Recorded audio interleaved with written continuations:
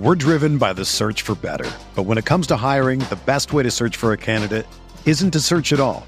Don't search, match with Indeed. Indeed is your matching and hiring platform with over 350 million global monthly visitors, according to Indeed data, and a matching engine that helps you find quality candidates fast. Ditch the busy work. Use Indeed for scheduling, screening, and messaging so you can connect with candidates faster. Leveraging over 140 million qualifications and preferences every day, Indeed's matching engine is constantly learning from your preferences, so the more you use Indeed, the better it gets. Join more than 3.5 million businesses worldwide that use Indeed to hire great talent fast. And listeners of this show will get a $75 sponsored job credit to get your jobs more visibility at Indeed.com/Blue Wire. Just go to Indeed.com/Blue Wire right now and support our show by saying that you heard about Indeed on this podcast. That's Indeed.com/Blue Wire. Terms and conditions apply. Need to hire? You need Indeed.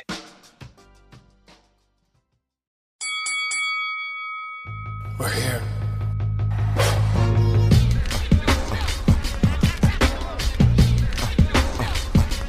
I wish I could give you this feeling. I wish I could give you this feeling. On the corner. What up, everybody? Welcome to another episode of the Corner Podcast. Kel Dansby here with the old man Andreas Hale. And if you guys are watching on YouTube, you guys know who else is joining us today. The amazing Saraya is in the building. That's me. And you said my name right. Thank you so much. Oh, I appreciate you dearly for saying it correctly. Taz, pay attention. It's been nearly a year, God. You starting with smoke already. It's not like the hardest name to say. I don't know. understand. It's not the hardest name. You wouldn't think it was the hardest name. I get when you first see it and no one's saying it to you, you're just like, that looks like a Saraya to me. But when I do say it, I mean, it's pretty easy. Right? Well, apparently to you, listen, it's easy. I try. Yeah. I try to get these pronunciations correct. Appreciate you. No, we appreciate you coming through the show today. Yeah. AEW Double or Nothing coming up next week here in Vegas. Mm-hmm. So you kind of just popped into Vegas and then have to come back next week. So and Dynamite too. Dynamite Rampage on the Wednesday and then the pay-per-view on Sunday. Yeah. Does that mean you're going to be here all week? Or are you going to go home? No. Vegas is very hot. It's a little too hot for little fragile Rhea. But I do live in California though. So I just have to take a 40-minute flight. I'll be back home with my 50 animals. 50 animals? Yeah. Holy shit. That's a lot of, that's I a lot don't of want to pets. go to the Sonic Temple Festival in between where Ronnie's playing, so. Okay. Yeah. All right. It is festival season. Yeah. Thankfully, you got here in good time because EDC is this weekend. So it's a madhouse here in I'm so Vegas. happy that EDC is there. Yeah. It's better than it being next weekend. Oof. That would have been. I've done really EDC. tough. You've done EDC. Yes, I've done it once. I can't get into like EDM or anything like that. The music, I cannot get into it. It's not my cup of tea. It's cool, but like in moderation, right? Like I'm down. Like it's fun. I love the environment, but they go EDC each day. It's 5 p.m. through 5 a.m. No, and it's just like not at this age. It's a long time out there, and I'd have to cover it for media, so I was like there, and I was very sober, and it was all bad. Oh no, yeah, so that's a long time to stay awake, like just really sober. There was like one open bar, like at like it was like 1 a.m. I was like, thank God. Oh no! Like finally, it pushed me through the last 4 hours. I get a sore back just doing the flight from Vegas to LA. Like I can't be standing up for hours like that. I don't know how people do it anymore. And I don't drink. It probably helps if you're on a lot of drugs and you're drinking the whole time. But I don't do any of that anymore. The drinking just makes you tired. I went the now wrong it direction. does. Yeah. You're just like now I need a nap. Direction. Yeah. That's what happens when you get older and washed up. Yeah.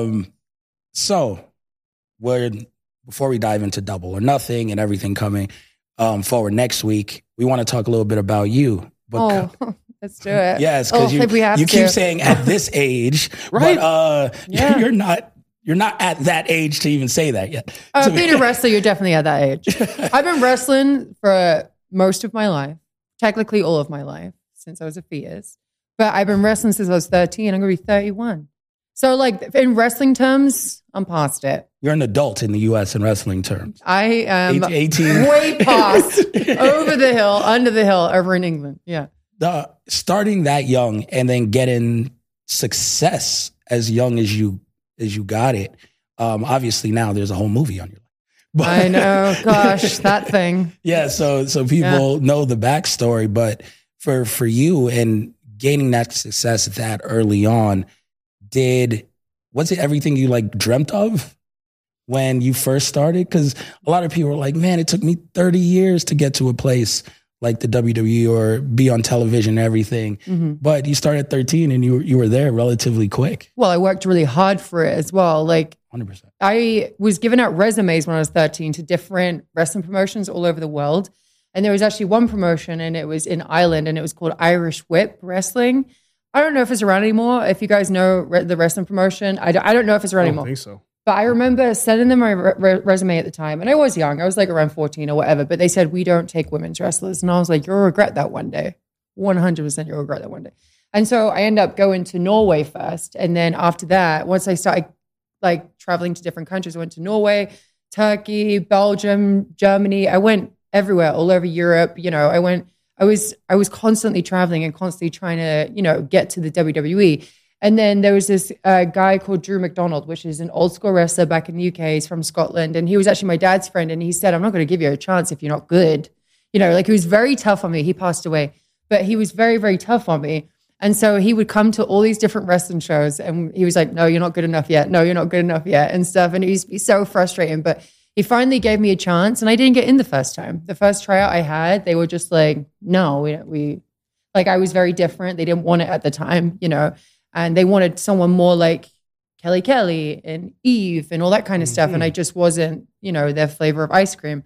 And so, I mean, I didn't let it affect me. I didn't be like, well, can I cuss? Yeah. And I was like, fuck them. You know, I was just like, nah, you're going to eventually take me one day, right? So I started keep doing all these indie bookings. I started coming over to America and stuff, doing Shimmer and all that kind of stuff in Chicago. And then eventually I had another tryout. And then they were just like, actually, we do want a pale goth girl with a butt chin. And I was like, great, that's me. They were specifically looking for someone with a butt chin. And I fit that criteria. Yeah, a deep one. Lucky you.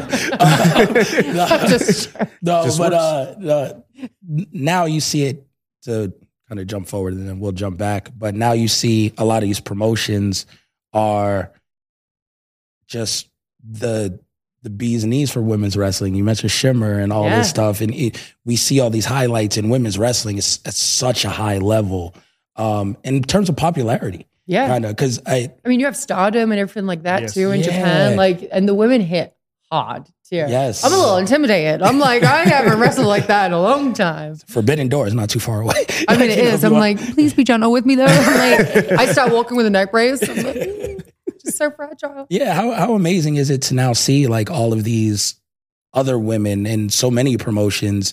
You know, it's changed so much since when you say people don't want women's wrestling. Now every promotion has women's wrestling. It seems so foreign. The women's wrestling is sometimes the biggest draw in some of these companies too. Because I feel 100%. like the women have had such a journey the past couple of years where they've just constantly had to prove themselves and be like, you know, we can wrestle as good as the guys. And sometimes we can wrestle better than them and we can outdraw them in merchandise. We can put more butts in seats. We have more people coming to our signings and stuff like that. So eventually people had to take notice of that. And I'm like, I'm pretty proud of the women across the board. Like, and I'm really fortunate now because at one point it was like a bittersweet moment where it really started taking off. And then I kind of got taken off I got put on the shelf, you know, and now I get to be a part of that, which is really special. But now I have to play catch up because all these girls are way better than me. All right. Wrestling wise, I'm like, oh no. This because I mean, look, you've done a ton of interviews and you've talked about how special the moment was when you came back and being overwhelmed with emotion.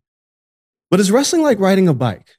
No, not for me. And this is what I was going to ask because how long? I mean, you've had a few matches now. How long did for it to get comfortable and not have to deal with any PTSD or being concerned? Because everybody that watches you was worried because even though the doctors clear they were watching like just quiet. They were just like holding to. I was looking at the crowd at one point that were just like, they were so worried in this first match, which is understandable. I was worried in this first match. I was just like, ooh, like I was like very overly cautious. But you know what? It's not because I was in pain and it's not because I was worried about my neck. It was all mental.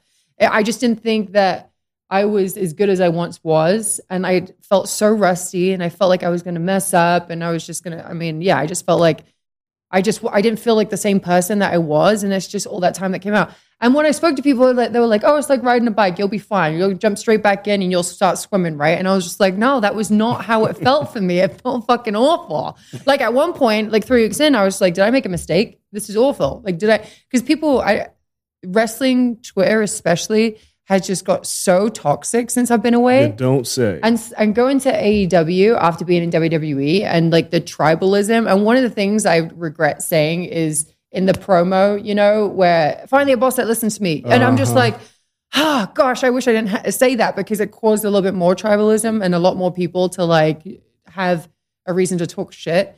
So yeah, like after that, I was like, and I just didn't feel comfortable in my first promo that I did. I felt like I shit the bed with that. And I was just like, oh no, I made a mistake. I'm not ready. Like this is awful. And I spoke to, you know, my boyfriend all the time. And he was just like, you're going to be fine. Like just keep getting the repetitions in.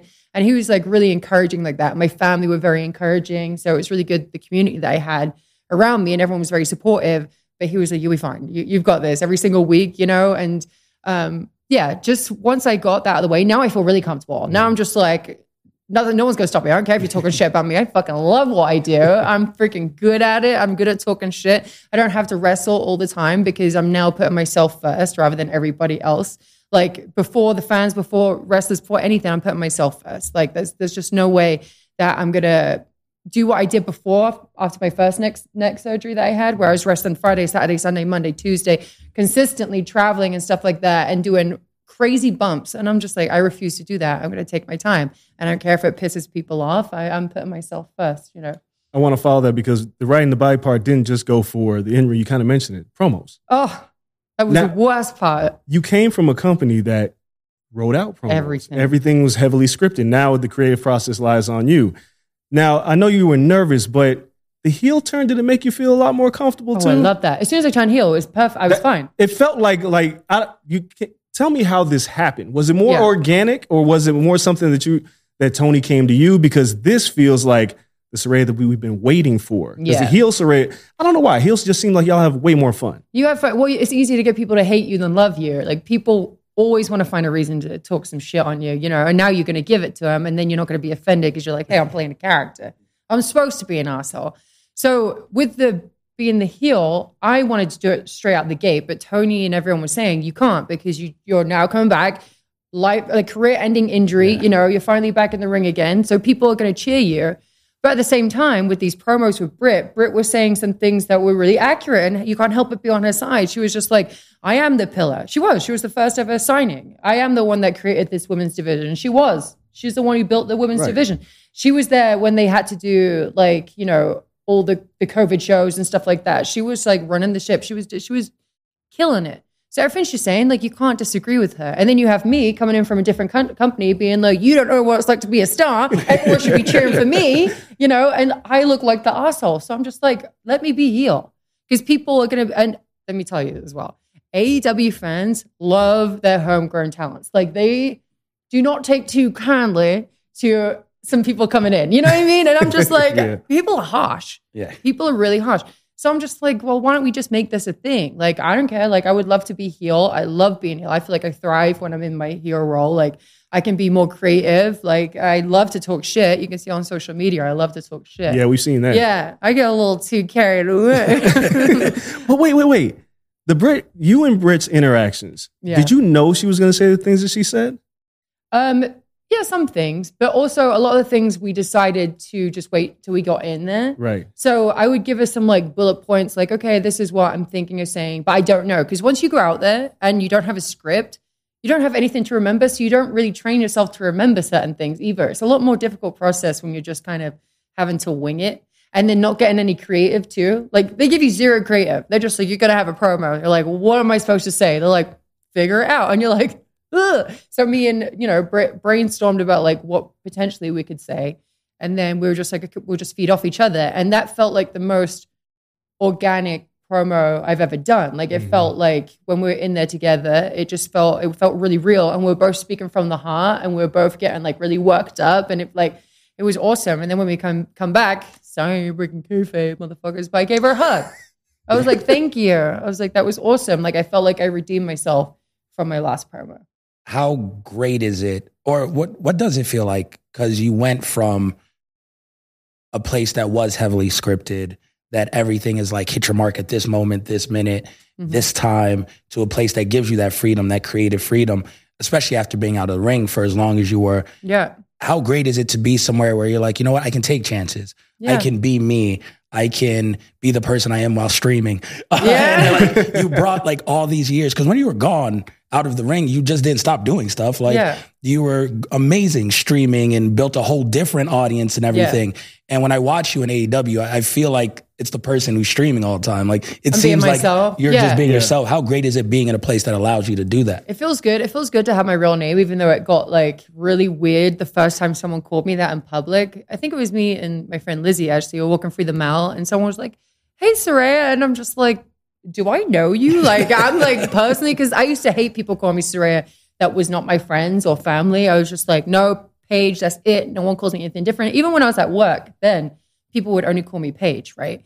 So I was just so used to that. So when the guy was just like, "Oh, I love what you're doing in AEW," I was like, "Oh, okay, I'm Saraya now." Like I get to be myself. And it's really awesome because, you know, I have complete control of my name and I can continue to use it outside of AEW. And it's a good thing for AEW too, because if I'm doing other things under Saraya, they're going to watch AEW and be like, "Oh shit, she's doing this too." You know, like it carries it across all platforms, which is awesome, which I would think WWE would want to do that too. But here we are. Here we are. Yeah. Here we are. But it feels good. Moral of the story. So you have this interesting arc where I've always called you like the bridge to the women's revolution. Because when you showed up from NXT, and it was like, oh wow, you know, the give divas a chance thing, but you were like ahead of the curve. People watch you in NXT and were like, she's amazing. And you showed up in WWE, she's amazing. Then when it happens, you're hurt. I know. And you had to watch. Yeah. And you watched it. And I'm asking this question because your time away, women started being treated differently. How was it for you to see that now coming back to an environment where women are headlining main events and you talked about Stardom and you've talked about all this company, now to be a part of that in a new company with new faces?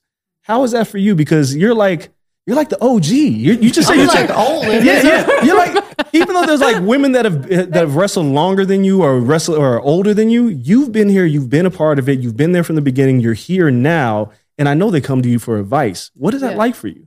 It's really, well, everyone's very young there, by the way. Everyone's like 21 and I'm like, I'm 21, you know, like, what are you talking about? No, but it's really weird. So they'll come up and like even Sky Blue, she was like, "Oh, I used to watch like you and AJ." And that's why we incorporated when we had that match where she goes for the Black Widow and I do the reverse into the old Paige Turner, because that's what I won the Divas Championship with. So we incorporated that.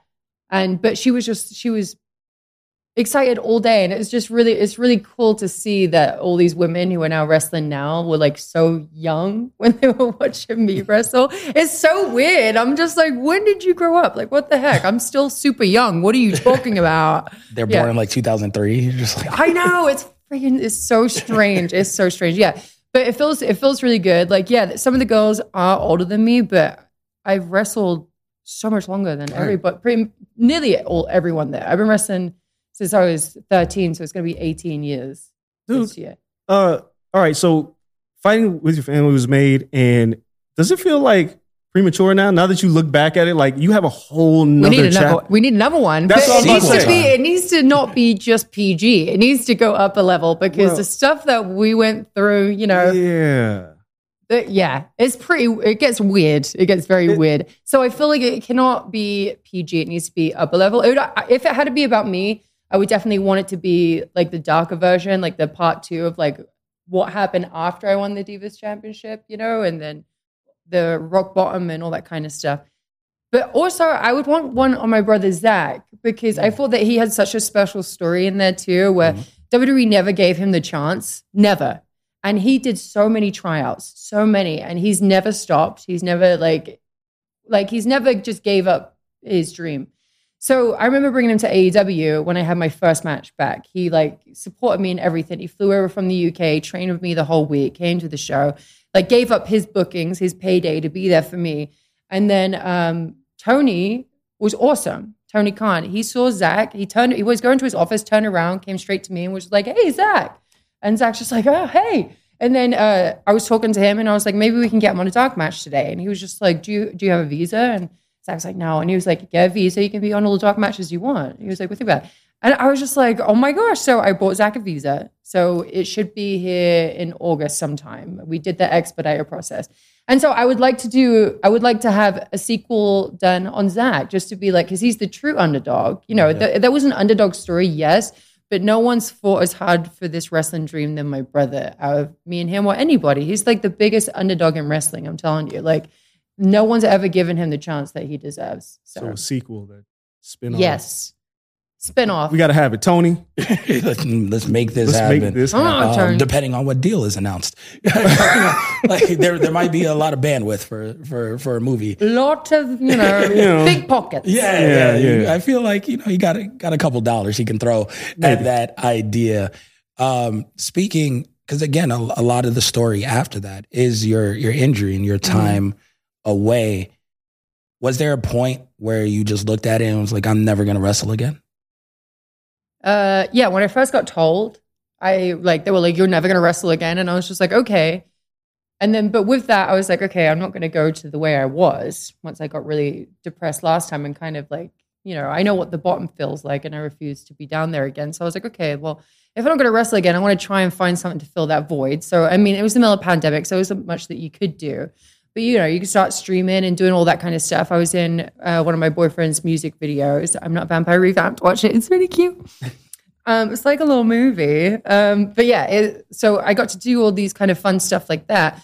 But nothing was really like filling it wrestling-wise for me. So in my head, I was just like, no, I feel like I could potentially wrestle someday, especially when you see people like Edge come back, Christian come back, Daniel Bryan come back, Stone Cold came back, Kurt Angle's walking around with a neck he can't even move to the side, and he's wrestling with a broken freaking neck. Motherfucker, he's just like freaking like taking German, and he's just like, nuts. Like but it's awesome to see because like they never gave up, and like they had some injuries that should have been career ending for them. They continued, and that was really inspiring for me. And so I spoke to Edge the day that I was going to retire. And then I spoke to him the day that I was going to make my debut too. And both times he was just so awesome with the advice. He was just like, just take it all in, And then this time around, he was like, take your time. You don't have to rush anything, like how he's been doing it. He's been doing it so perfectly, But yeah, it's just a wild ride, man. And to follow up, how did like Tony handle that when you came back? Because obviously you're now not only returning, but returning to a company you've never wrestled in. Yeah. So it's that's just intimidating. Like, that is intimidating. Yeah, that's not like my safe place, Like WWE had been there for so long, like it would probably have been more comfortable if I went back. But I don't do anything easy. I feel like so I wanted to go to AEW just because Tony, he's an incredible boss and he gives me the freedom again to do whatever I want. But when I told him, because he was just like, let's fucking go. Like, let's go get going. Let's fucking go. Let's just go get your thing. And he's constantly 100 miles an hour. And you're like, all right. So when I finally told him, he was just like all in capitals, let's fucking go. Let's fucking go. Like that. And I was like, we did it. We did it. That's literally the whole thing. He's like always very hyped up and excited. And it's like, he has like this really happy, contagious energy. Like you never see him in a bad mood. He's always like, yeah, let's fucking go. Let's fucking go. Like he's freaking sporadic. He's like, ah. And I'm just like, like, you're so happy. I mean, what? I want to ask you because there are all these reports about there's turmoil in the locker room and there's all this stuff going on. Oh my God. People are so dramatic. First of all, dirt sheets are a disaster. Wrestling Twitter is a monster that it makes. They started talking about my endometriosis, dude. And I'm like, female. Okay, so listen up. Men of the wrestling community. Endometriosis is not a sexually transmitted disease. Endometriosis doesn't just pop up and happen. When you're a female, sometimes you have cells that grow outside of the womb, right? When you start your periods, when you're young, between 15, 16, 17. And then over time, it just gets worse. And it makes you have very painful periods. That is not a career-ending illness that I have that is stopping me from getting like cleared by WWE or stopping me from wrestling in any way, shape, or form. It's just a female issue when you're on your period. I just want to get that out there because wrestling Twitter turned it into a big thing, a big, massive thing. And I'm like, have you never spoke to a female in your life? No. Like, you guys are definitely the ones that have never been laid. Never had. Or is not even allowed 100 feet within a female. I'm pretty sure. Because I'm like, Google is literally at your fingertips. You couldn't just be like, what is endometriosis? And it would have told you exactly what it was. It's insane. And that message, that was sponsored by Saraya. Yeah, you're welcome. And if any women are suffering with endometriosis, please hit me up because I do my research on it. It sucks. Right. Circling back. Yeah, go back to it. I just want to clear the air on that because people are fucking stupid. Well, wrestling Twitter is fucking stupid. They're so fucking stupid. Because most of it is children or there's like neckbeards on there. Yeah. And they're just they all have an opinion on something, right? And sorry, John. He's just like, please don't insult our fans. Most of them are. On the internet, they're neckbeards. They're disgusting. It's a mess. But inside that locker room, it seems like you guys all get along. Yeah. When you see these stories like, oh, this person does like this, or for instance, this Britt Baker Thunder Rosa thing. Oh my gosh. People need to get over that, dude. Your thoughts on when you watch it, because it starts to like leak out. Thunder Rosa's on Busted Open, obviously, and things get said. Thunder loves to talk. That's for sure. She definitely loves to talk. And people think Britt talks a lot, but it's not. The reality show was filmed ages ago, and they're just repeating the story. So everyone just thinks it's Britt bringing all this up. And then she gets asked questions about it in interviews, and then it like brings it all up again. She's not going out there and doing it, but Thunder just likes to talk about it. Thunder, she had to come back and she had to apologize to the locker room because she upset a lot of women, right? I wasn't there at the time, so it's not my problem. I don't need an apology. It is what it is. But she apologized to the locker room, and the locker room's fine. Like, everyone's happy. Everyone gets along. Like, this is one of the best locker rooms I've ever been in. Everyone's so sweet to each other. Everyone welcomes each other in. Like, if anyone has a problem, they'll just, they'll bring it up. And I love the locker room. It is, and like, people already know the Thunder story. They just love to like spin it and make it bigger. And then they talk on Busted Open and like messy. Just speaking of Bubba and all that kind of thing. That's too long for this podcast. Yeah. Don't get me started. No. So going forward now, before we let you out of here, you're starting like the second wave of your career, and you're still so young in terms of pro wrestling. Yeah. In the other company, in WWE, we see Trish Stratus just came back. Like, awesome. She has a huge main program. Yes. Yeah. And she's, wrestled forever. She's having a blast and everything. You have so many years left in your career. I hope so. And then now you're having fun. What does the future look like? What are your goals now? Because you've accomplished so much already. Honestly, if they could put you in WWE Hall of Fame right now, no one blink an eye. Twitter would be very mad, but I would accept it and post it all over Twitter. Yeah. But I would be like, absolutely, yes, I do. I will be part of the Hall of Fame. Thank you. I would love to be in the Hall of Fame one day. I would love it. You deserve it. Thank you. I feel like I would, I feel like I've done a lot. I feel like I have. A lot of women have done a lot, though. You look at AJ Lee and, all these women, they deserve to be in it too before me. So it's awesome. But I forgot what the fucking question is. What's your goals now? Yeah, what's my goals? I want to be the champ. I want to be the champ. I want to be all day. I want to take Jade's title. I want to take Jamie's title. I want to create my own title. Which one first? Jamie's is right there. I feel like I could take it. Take it to Wembley. I'm trying. Let's see. Jade is. I'll get her next. Ending Jade's streak in Wembley though wouldn't be too bad. I mean it would. It wouldn't. But I want Jamie's first. Can I ask this, because you mentioned all these things, things that would break Twitter. If there was a Forbidden Door match with you and Mercedes. Oh, I get asked that question all the time. And how do you think Twitter would react to that? How much fun would you two have? Because obviously there's history there. Yeah. But it's not like there was never blame between you. It's just your fans are idiots and her fans are idiots and they argue and they blame each other for things that happen. It's the younger ones. And then again, the neckbeards. A lot of the fans are really, really nice, like our fan groups. But you have the diehard fans that take it upon themselves to argue with each other about everything. So people blamed Mercedes for my neck, and then Mercedes fans blamed me. I don't know how they blamed me. I was like, what did I do? I just being there. I was just in the way of her feet. I'm sorry. But but I never blamed Mercedes. And she was absolutely heartbroken. She was the first person, one of the first people I called when I got the all clear, just to be like, you don't have to have that burden on your shoulders anymore, because you never want to have the burden of ending someone's career, right? It's awful. So I didn't want her to feel bad because it's wrestling. Accidents happen all the time. It is what it is. I was overworked completely. But yeah, I would love it. I would absolutely love it. If she would do it, I would absolutely do it too. Yeah. We love it. I do. Before, last question, we're going to get you out of here. Yeah. Double or Nothing, the Outcasts. What can we expect from you guys in Vegas? I have no idea. I wish someone would tell me what was happening. Oh, shit. I know. I don't know what's happening. I don't know. Bunch of spray paint everywhere in There's Vegas. a lot of spray paint. We're going to cause freaking anarchy, carnage, whatever, right? But we're going to go there. We're going to have fun. And I don't know what kind of match we're going to have. I thought we were going to do the trios match, honestly, at the pay-per-view, but shocker, we're doing it on Dynamite, which will be fine. It's going to be really a lot of fun for us, Outcasts, because we feel like we're going to win. So we'll see. We just want to piss off Twitter. That's my main goal in life, is just to piss off Twitter. It's a good goal to have, and it ain't hard. It isn't hard. I literally, I did something for charity before, and they like got really mad at me, and were like, "Well, I know we shouldn't do something for this charity," and I'm like, "Well, that's a whole different fucking conversation, bud." You know, I feel like Twitter is going to keep you in this heel role for quite a. I'll take it. They just time. hate me. I don't.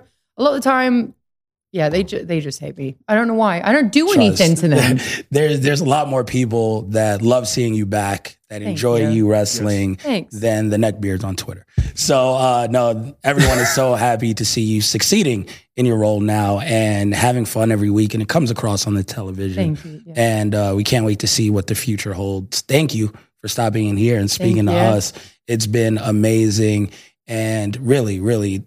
Like, as great as the women's revolution was and everything else there was always that like spot that was missing. Like no one filled your spot, no matter what happened while you were gone. So it's great because there's been many people. There's only been one you. Thank you. So, that's so nice. Oh, you're welcome. Oh my God. That guy. It is true. So no, thank you. Thank you for taking time out today, speaking with us. Everyone, thank you for watching and listening. It is not. It is not. It comes out tomorrow morning. Yeah. So, might have to do a little edit. John is like, thank you guys for listening. Stay here because we still have to talk about AEW this past week. If you guys are listening to this and WWE and everything, so you guys don't go anywhere, but we're going to let Saraya get out of here. Thank you. Thank you so much. You guys will be right back after this break. We're driven by the search for better. But when it comes to hiring, the best way to search for a candidate isn't to search at all. Don't search, match with Indeed. Indeed is your matching and hiring platform with over 350 million global monthly visitors, according to Indeed data, and a matching engine that helps you find quality candidates fast. Ditch the busy work. Use Indeed for scheduling, screening, and messaging so you can connect with candidates faster. Leveraging over 140 million qualifications and preferences every day, Indeed's matching engine is constantly learning from your preferences, so the more you use Indeed, the better it gets. Join more than 3.5 million businesses worldwide that use Indeed to hire great talent fast. And listeners of this show will get a $75 sponsored job credit to get your jobs more visibility at Indeed.com/Blue Wire. Just go to Indeed.com/Blue Wire right now and support our show by saying that you heard about Indeed on this podcast. That's Indeed.com/Blue Wire. Terms and conditions apply. Need to hire? You need Indeed.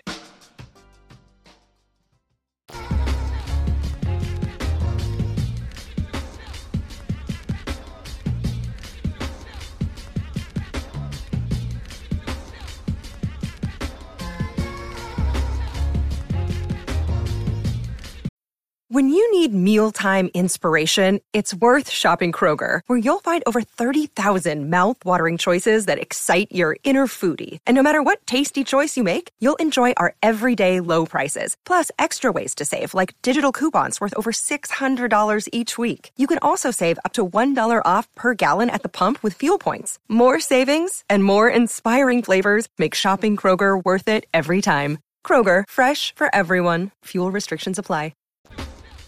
All right, everybody, just that quick. We are back.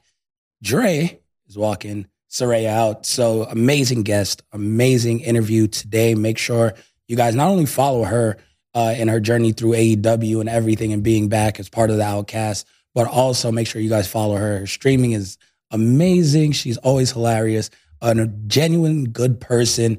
So it was great having her here. But now we got to recap and talk everything else in pro wrestling. Might as well start with AEW. And Double or Nothing is a week away. We have 2 matches. 2 matches announced as of this show right now when we're recording. We know the main event. We have the 4 Pillars match. With that, they've been building to that for a month. It's hard to see MJF really dropping the belt, but we see during this, Darby is really coming out of his shell. We see what Jungle Boy Jack Perry really has, what he's building now in terms of like, okay, he seems like a main event guy. Sammy Guevara is playing and chumming it up with MJF, but that's not going to last long. They're starting to fill out the story there. So it makes me more comfortable knowing like, okay, this is a match that can headline and probably should headline this card, even if we get another match like Anarchy in the Arena, which Blackpool Combat Club and the Elite are going to do something. Hopefully that's the stipulation. And the other match that we now know is the tag team title match, and that's FTR versus Jeff Jarrett and Jay Lethal. You know how we feel about that. We talked about that last week. Jeff Jarrett, great. Jay Lethal, great. Love what they've done in sport. A little odd that they're getting the tag team title match. As long as the match is a banger, I'm okay. There's really no threat for FTR to lose the belts there. For that to be only the second program announced is a bit odd, but they're in the place right now where WWE has been for the past decade, 2 decades, where you can just announce a venue and you're going to sell tickets. The notion of I put butts in seats for these big events is kind of outdated because they're selling the events before you ever know who the main event is. Before you really know who the champion is. In some cases, WrestleMania sells a year in advance. Double or Nothing could have sold 6 months ago. It doesn't matter who's on the card. People are going to buy it. It's going to be a packed house. Dynamite, Rampage being recorded here in Vegas the Wednesday prior. So a lot of moving parts in AEW, a lot of things changing. By the time you listen to this, there's rumored that they'll have an announcement for a new deal with Warner, I believe upwards of $1 billion. So we'll see. The WWE is about to negotiate their own television rights deal again. So I'm sure the WWE is keeping a keen eye on what AEW is going to announce on Wednesday.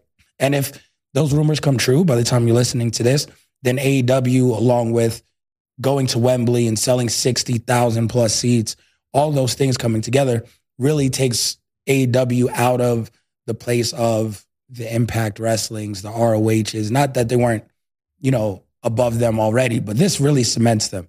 They are the WCW of this generation when these deals come to fruition. So now we have to start looking at it a little bit differently. We have to start judging them differently. Not that they have to be direct competition. They'll have 50 years under their belt. They have 4. They're not the WWE. But now they have to kind of start pushing that company in terms of being production-wise on that level, right? They have to now make sure that the sets are massive. They have to give fans what they come to expect from a $1 billion company. So if all those rumors play through, Dre just got back in the building, sitting down. Oh, hello. AEW has a lot of movement over the next 2 weeks. I went through the 2 matches on Double or Nothing that we have announced, and just the rumor of the AEW deal, because by the time this comes out, we'll know the exact details, but just what that means for AEW and the changes that it'll need to mean for AEW going forward, and not booking or anything, but just the scale of AEW. They're not Impact. They're not ROH. If the deal comes through and it's upwards of $1 billion as is being reported, then you're officially WCW level. You're huge. Yeah, you have to, the production has to look that. The venues have to look that. Everything, you don't have to catch WWE, but in presentation and how you carry yourself, you have to be 1A, 1B. I mean, if you look at it like they just got this deal, and from somebody who loves wrestling like Tony does, I don't think he'll cut any costs. I mean, shit, man, they got Wembley Stadium. Yeah. Right? You're doing all out of Wembley Stadium. Isn't the soccer team out of there, though? Like, isn't that like a pretty good discount on the venue? I mean, but it's Wembley. No, it's true. Like nobody's doing like Wembley, and everybody was critical and was like, "Oh, they're not going to fill up Wembley," and they sold what 60,000 tickets. No one owns a soccer team either, though. Right? But yeah, I get it. But I mean, to have that many fans globally, it means that you're making an impression. Now, will they be? This isn't Bellator and the UFC, no, right? And it takes them out of that because before you could have considered. I mean, I don't even think you can. No. I've always felt like because AEW is bigger than NXT. Yeah. But Bellator is not that. Bellator barely makes, like I said on our MMA show, UFC makes 90% of the MMA market. Sure. WWE probably does 70% of the pro wrestling market. Yeah. Maybe. Because you have Impact and everybody else. 70, 75. I mean, WWE. It's big. It's a monster. It's a monster, yeah. But this kind of a deal, pro wrestling is the never-ending churn of content, right? It's the one live show that just doesn't stop. Yep. And AEW being able to be more creative, to have more flexibility, to have more opportunity, to being on a major platform is going to fund them, which obviously Tony's got money, but now it's like you got other people's money to create. It's always good to have other people's money. And I don't think they're going to use the money for signings. They got enough of those. Yep. It's leveraging for content. More content. And how do we make better content? How do we make our production look better?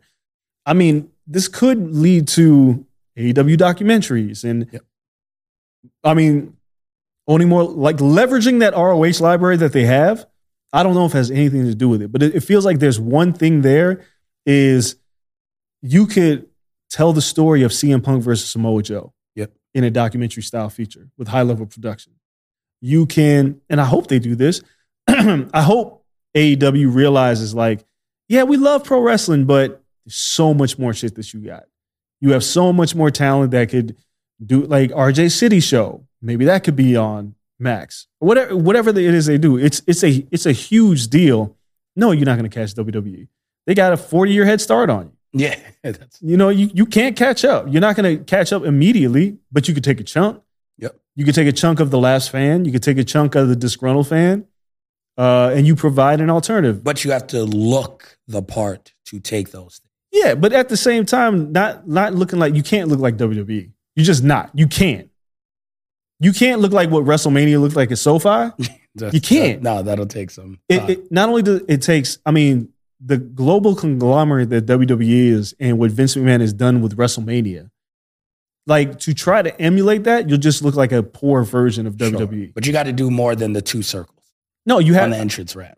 Like you have to do more. It just you can't emulate WWE because again, you look like Vince has done this for years. If there's anything that Vince McMahon has done, which the reports came out, the man's not going to leave until he dies, which we thought in the first place. Yep. But you ain't telling us nothing. No, but you can't beat them at production. Their pyro alone is like the entire Impact budget. Yeah. So you can't beat them there. You have to find other ways to be creative. And they have an opportunity with Max. It's so weird. How does HBO just call themselves Max and not just HBO? What the fuck ever. It's a weird thing. I guess when you fold other things in, you don't want to fold them into HBO. You just want to create. But Cinemax was the thing forever. So well, that's what I'm saying. That was very confusing. And Cinemax was the ass of HBO, right? Yeah. It wasn't like the face. It was the ass. And nobody watched Cinemax. Not at all. Except the one Skinemax. Anyway. Yes, they did. They have a huge opportunity in front of them if that is what they're doing. But at the same, like the one thing that we've said on the show, Tony needs help. Yeah. To do the things, the cool shit you just mentioned. Yeah, and, like you need you got to find people. Put that together. And those documentaries would be great with the catalog between AEW. Tony ROH. can't direct them. No, you don't got that much time. Like you got to sit down somewhere. Like you got a whole soccer team and a football team you got to deal with. Yep. Football, soccer, whatever. But it's both. You can't do the documentaries too. I mean, Vice is, I don't know what's going on with Vice. Acquire Dark Side of the Ring. I don't know. But there's so much opportunity out there to be a content machine because there is a massive appetite for pro wrestling. Yep. There's a huge appetite. So I don't think the end game should ever be to beat the number one. The end game should be how big can we get without paying them any. Yeah, because like when I was at Hip Hop DX, I remember our owner just kept saying, we got to beat all hip hop. And I was like, I don't ever think that should be the goal because if you beat them, then what? Now you just accomplished your goal. My goal when I was at Hip Hop DX is like, I used to say in our meetings, I want to be the ESPN of hip hop. Like, I want to find an alternate universe parallel to what we do that we can be the global leader in hip hop music rather than beating one company. Yeah. So if AEW fans like, we got to beat WWE, you're never going to win. You can't. No. Because even if you do, then you go, well, now what? But if you can be the best company that you can be, then we're cooking. Yeah. The bigger any company gets, the bigger the rest of the industry gets too. Yeah. So if AEW continues to grow and everything, like naturally you're going to get lapsed fans back into wrestling, and then some people are going to go to WWE. Of course. And then WWE will only get bigger. So the industry will explode collectively. If nothing else, AEW has forced the WWE to get better. Yeah. Like, and I feel like they have. They had less to. shitty. They had no choice. Yeah. Right? Like, you can only run the ruthless aggression shit for so long with no competition and then just run bullshit storylines and terrible matches and too much talking. If nothing else, like, people can pick whatever side of the street you want. AEW forced the WWE as a whole to sign independent talent. Yep. If it wasn't for the independents and the ROHs and the AEWs, we wouldn't see the prolific Kevin Owens and Sami Zayn in the roles that they're in now because Vince didn't look at those guys. So AEW's pushed them to the limit, and it makes it better for everybody, which is why, I mean, great having Saraya on. Tribalism is so stupid. It's like, yo, I just worked for the other company. Why are you mad at me now? Like, why are you? I ain't changed. Like, I know there's like beef between Burger King and McDonald's, but if I'm the cashier and I get a job at McDonald's, you mad at me because I don't work for Burger King anymore? That's stupid. I don't own either of them. I'm just trying to get paid. And I'm not saying that they're all cashiers, like talented cashiers, but they're working. I just want them to eat. Cody Rhodes said it often. I'm just happy people are eating. I just want to make more places for people to eat. So yeah, people that listen to this show and be like, I don't like WWE or I don't like AEW. I like people getting jobs and entertaining me. Yes, and as long as it's all good quality stuff and I can watch it, I'm happy. Yeah, I watch both each week. Because I hate watched a lot of shit for a long when you don't have nothing else, you're like, I don't have nothing else to watch. I'm glad to be past that. Like, we ain't there no more, so I feel pretty comfortable. Yeah. Now, like, for a long time, it was hard to do this show every week. Like, fuck, I got to watch WWE Raw for 3 hours. Bro, go back to the beginning of the show. When we first did this podcast and the New Day had just came out of that bullshit gimmick and we thought they were going to be dead in the water. Now look. Damn, it was hard getting through 3 hours. And then you had to go watch SmackDown. Yep. It was like, That was tough. So at least I ain't there no more.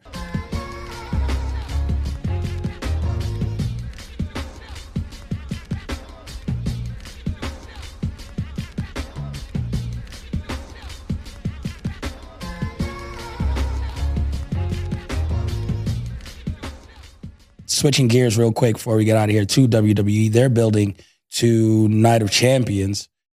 Oddly enough, we know more stuff on Night of Champions than we do Double or Nothing. And they're the same weekend. Same weekend. Double or Nothing, we got nothing. All right.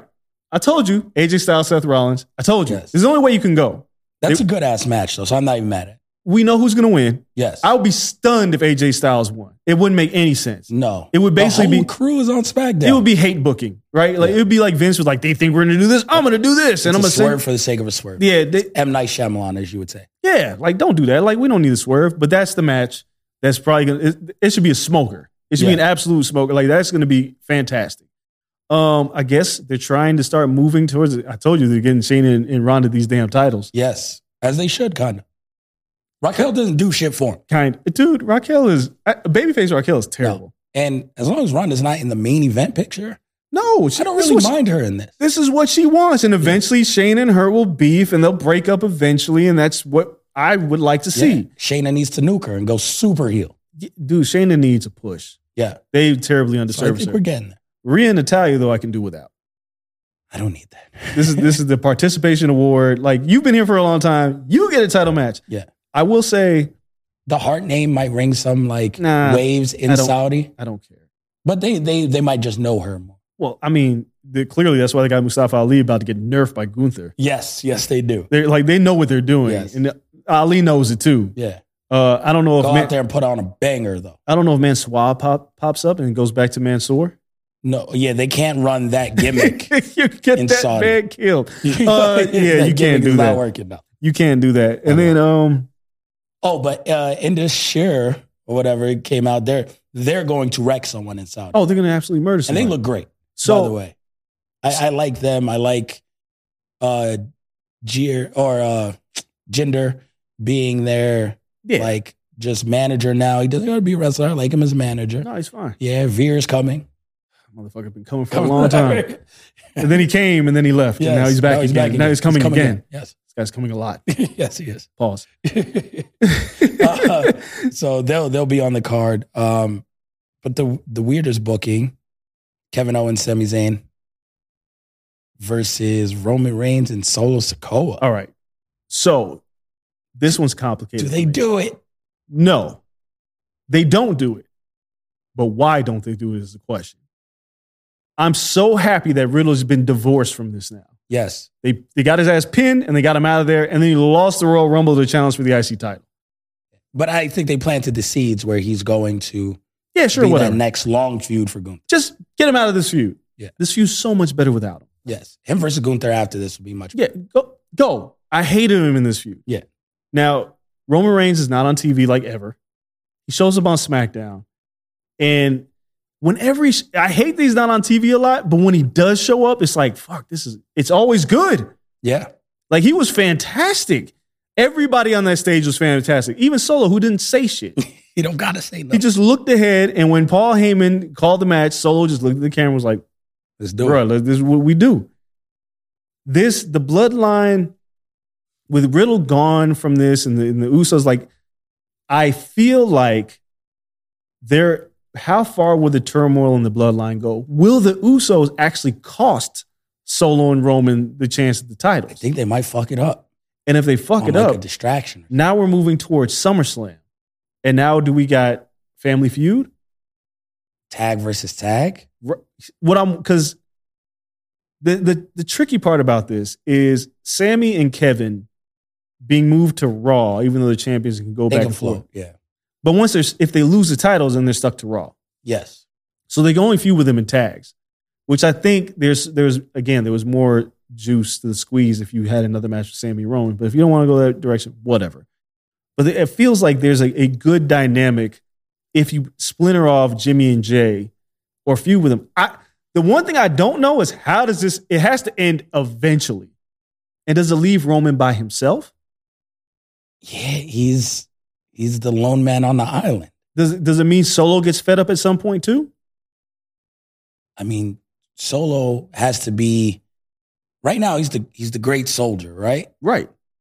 But sooner or later, he got to look over and be like, those are my actual brothers. Like, so when I interviewed Jey Uso before the Hell in a Cell match with Roman, and we joked about the Samoan SWAT Team 2.0, and it actually came to fruition. Obviously, Jay doesn't know all of this when I'm interviewing him because he's not going to just give it up. But he mentions one thing about Solo. He was like, that's our little brother. And eventually, the little brother's going to get fed up and want to be the big brother. So we got to keep him in check. He says, this is like 2 years ago he said this to me. If you keep that narrative alive, that means Solo eventually is going to look at Roman and be like, bruh, I can't keep bailing you out. Because you got to remember, Solo's been he bailed Roman out against Cody. Yep. So does Solo... And he gets pinned several times. Right. So does Solo eventually turn on Roman? It makes me wonder how much longer they can do this. Does it get to Survivor Series? Does it go beyond? But as long as Riddle's out of it, I'm good. Again, there's more to this. Yes, the Sammy Kevin driven part of the bloodline feud ended at Mania. Now you're just kind of tapering that off. This is a whole new season of the bloodline feud, but the bloodline feud went a year before Sammy ever got there. Yeah, but did it get stale right before Sammy showed up. It did. And then now it was getting a little wonky again. Yeah. But now Roman came back. You're like, all right. Because he's so good. Yeah, and it was getting stale because Roman left again. But Sammy kept it going for, I think it was like June through August when him and Roman finally were in the same building together. It took 2 months before Roman came back. So it's like, what do you do in between when Roman is gone? And now it seems like it's the Usos versus Roman. Seems like that's where we Solo, gotta go. And then like Solo's now going to have to choose and be the middle piece while Roman floats and he's gone. So it's putting a lot on Solo. Yeah. And that's was the Sami Zayn role, but Sami's a professional for a long time and can handle that. So they have to keep it from being stale for sure, like in the intermediate. But I think we have a lot more entertainment to get from Bloodline. And at this point, Roman Reigns is so fucking good. If they won the tag team titles, I'd be like, yo, he might disappear for 2 months. This motherfucker's going to come back and just cause hell. It's going to be great with like 5 belts, 6 belts. This guy. I don't even care. Like at that point, I'd be like, yo, that's pretty dope because he is at that point. And sometimes it's okay to see greatness in real time. And especially in a sport where you could book it. Right. You're at the point where he can be Stone Cold Steve Austin. He can be John Cena, right? Like in the terms of history and be remembered as the greatest person for an era. Why are you stopping that? Because you've already passed that point of no return. So it's like, yeah, when you do end it, you will make the next guy. But how long until you find the next guy that can be God level like you have someone here? You're not going to just turn around in 2 years, make Gunther God level like this. You're trying to make him that for the IC right now, which is great. But this run Roman's on, you might not get this for another 30 years. It's true. I mean, with health and part-timing and everything. There's 2 sides of it. Obviously, there's a lot of people that are over the Roman storyline. They want it to end. And my only answer to that often is, then what? Right? Because, I get what you're saying. Like, people will say, oh, yes, it's time for it to end. Cody should have went over. Looking back, maybe Cody should have went over, right? Because the way this thing shook out. However, then what?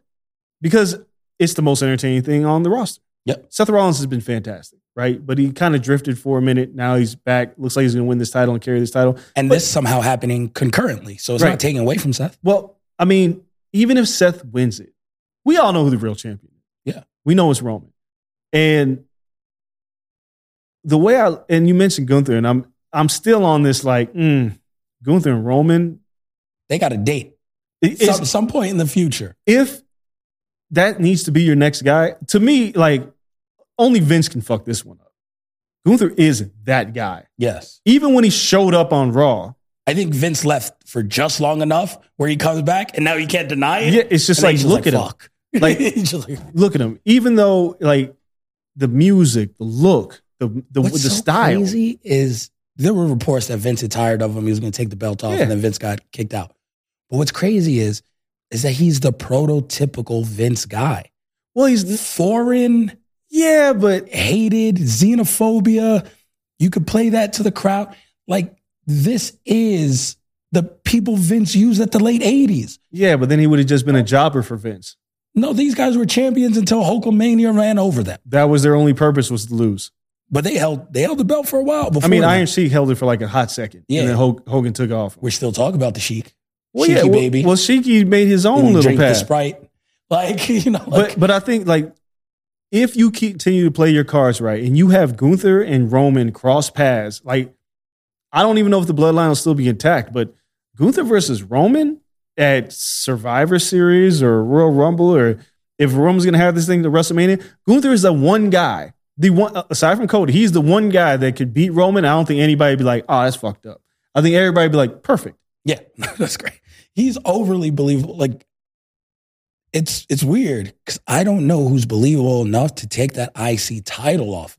That's my point. He's reached that level where, like, the mid-card title is kind of supposed to float and, like, build the next. He owns it.